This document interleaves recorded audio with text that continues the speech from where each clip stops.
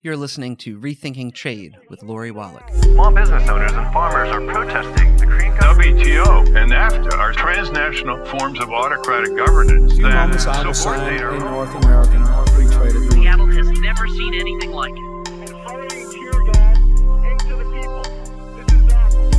Mexican workers face threats of violence. Trade policy has delivered one punch in the gut after another. Welcome back to Rethinking Trade, where we don't just talk about trade policy, we fight to change it. I'm Ryan, and I'm joined once again by our in-house trade expert, Lori Wallach. Lori, on today's show, we're going to be giving listeners a bit of a 101 on digital trade policies and some of the major issues of concern they bring with them. I'll be honest, I know very little about this, so why don't you just give us all an introduction? First, what does digital trade cover, and what are some examples of these rules in action? So like so many elements of our so-called trade agreements, this has nothing to do with trade. It's simply the big tech platforms trying to inject their goals and policies into trade agreements, such as banning governments from breaking up their monopolies, from protecting our privacy, etc. So the rules are called digital trade, but they actually affect everything. Because basically, if you think about what so-called online digital platforms touch, it can be everything from us as consumers buying some product. It could be what happens with our data when we are on Facebook or on another social media platform. It can be a farmer in a tractor using geolocation data to figure out how much fertilizer to put on some part of a field. It can be all the smart utilities and smart products in our houses, like our refrigerator, our microwave, which are all wired together. It can be in our alarm systems. Basically, our coming, our going, and almost everything we do, listening in our cars to online services, all of that is covered by these rules. So effectively, it's like the big tech wish list backwards of corporate power imposed on lots of elements of our lives, pretending it's a new chapter on so-called digital trade. Let's get into some of the big examples of what these policies look like in real life. You've already mentioned the big tech companies. Who are some of the other winners and who are the losers? Losers are consumers. Losers are workers. There are four big areas of policy that big tech tries to jam into trade agreements. This is just a new thing. There's a push to do it right now at the World Trade Organization. That has been ongoing for several years. The NAFTA, the new NAFTA has these rules. The TPP has some of these rules. Those are really the two agreements that have these rules and the one big global agreement that could impose them against us if we don't fight back. And number one, they're rules that limit what governments can do to protect our privacy. This comes out in the context of rules in trade agreements for free flow of data, as if somehow data is a commodity, data being our private and personal information.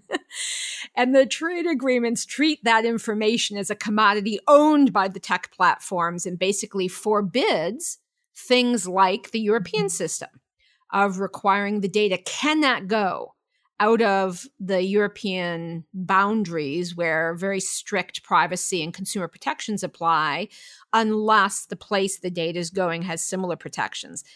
The trade agreements call that localization or data protection, which is just trying to take trade words and put it onto what we would call basic privacy protections. So free flow of data is one of the big demands, and obviously that makes it almost impossible to protect our privacy.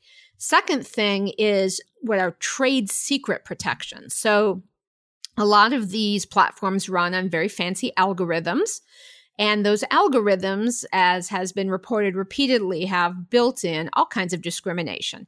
Racial discrimination vis-a-vis who gets to see what job in a job listing application, racial discrimination vis-a-vis housing and what advertisements for rental availabilities or houses for sale. Plus, there's all kinds of really skeezy marketing that targets people in invasive ways. And even if the government needs to, for instance, get copies of those algorithms to prove that there has been a violation of federal law, racial discrimination, the trade agreements guarantee the online platform's secrecy over those algorithms. So it sort of locks in their ability to do all kinds of illegal, if not illegal, at least bad things with how their platforms are run. And then there are rules that basically require governments to provide waivers against liability for these companies. So in US law, there is a particular waiver that was created 20 years ago. It was to basically protect free speech on the internet. It said if somebody put something up defamatory on then they were largely bulletin boards, the company that runs the bulletin board is not responsible for somebody, sending out an email that's like Microsoft sucks or posting on a platform, Microsoft sucks. There are actual cases with Amazon where Amazon was selling these hoverboard scootery things that were either counterfeit and not the real products, so dangerous fake ones, and or some of the real products had faulty batteries. And it literally was burning down people's houses.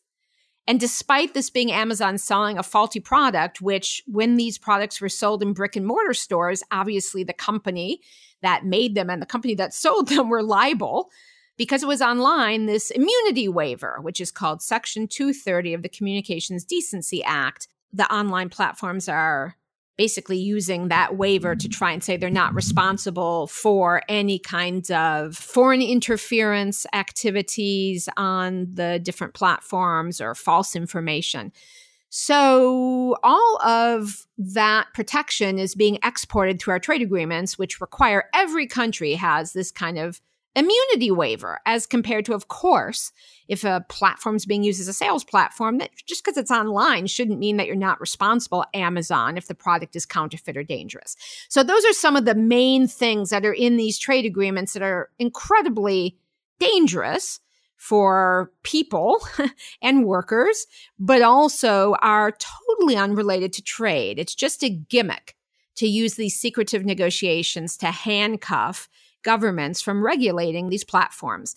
And then the final one is the agreements have service sector rules that make it impossible to break up monopolies. They basically ban governments from setting rules on how many services, types of service, or the size of the service or company is providing for any particular service provider. And so, there's a lot of argument that some of these online platforms should be broken up as a matter of just monopoly. And these trade agreement protections, again, totally unrelated to trade, basically guarantee these corporations that they have the right to be as big as they want, do as much as they want with no government interference, which in many instances conflicts with domestic law.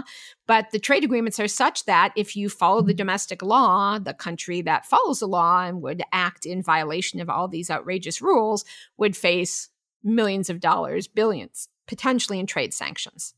So we're really basically talking about some of the biggest corporations in the history of the world shaping and conversely being potentially reined in by these digital trade rules, many of which have nothing to do with real trade. Seems like a fairly big deal and fairly complicated. How do we, let me say it again. How do we start unraveling this? What are the kinds of policy alternatives that could be used to reverse this kind of runaway corporate power in the digital trade world? The basic point is we can't allow the big tech platforms to rig our trade agreements with these new rights and privileges that have nothing to do with trade.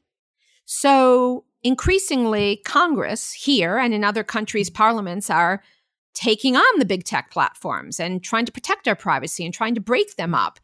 And so what's at stake is just simply not allowing them to infect our trade agreements, because if Amazon goes to Congress and basically says, I'm sorry, you can't contemplate breaking us up. We have a right to be as big as we want and do whatever we want. And Congress would say, we're going to pass a new law, or we're going to do something that changes that. Trade agreement shouldn't stop that. If Facebook wants to go to Congress and say, hey, we have algorithms that are totally racially discriminatory, but you can't see them. Domestic law may allow you to prosecute us, but you can't do it because of a trade agreement. Or if Google has search engines and is collecting all this data and is outsourcing it and selling it against privacy protections because they've shipped it off Our medical and banking records currently have privacy protections in the US. They ship it overseas and then sell it. Those kind of violations need to be stopped. So it's simply a matter of not allowing these new rights and protections for the big companies to get inserted into trade agreements. And we can win because people are increasingly against these platforms and aware of what they're doing. So if we work together, we can make sure that the new WTO agreement that the big tech companies are pushing to get these rights worldwide does not go into action, does not get completed, does not get enacted. And we can do the same with respect to making sure these rules aren't in any future trade agreements that we have, like the ones right now being negotiated with Kenya and the UK. But here's the thing.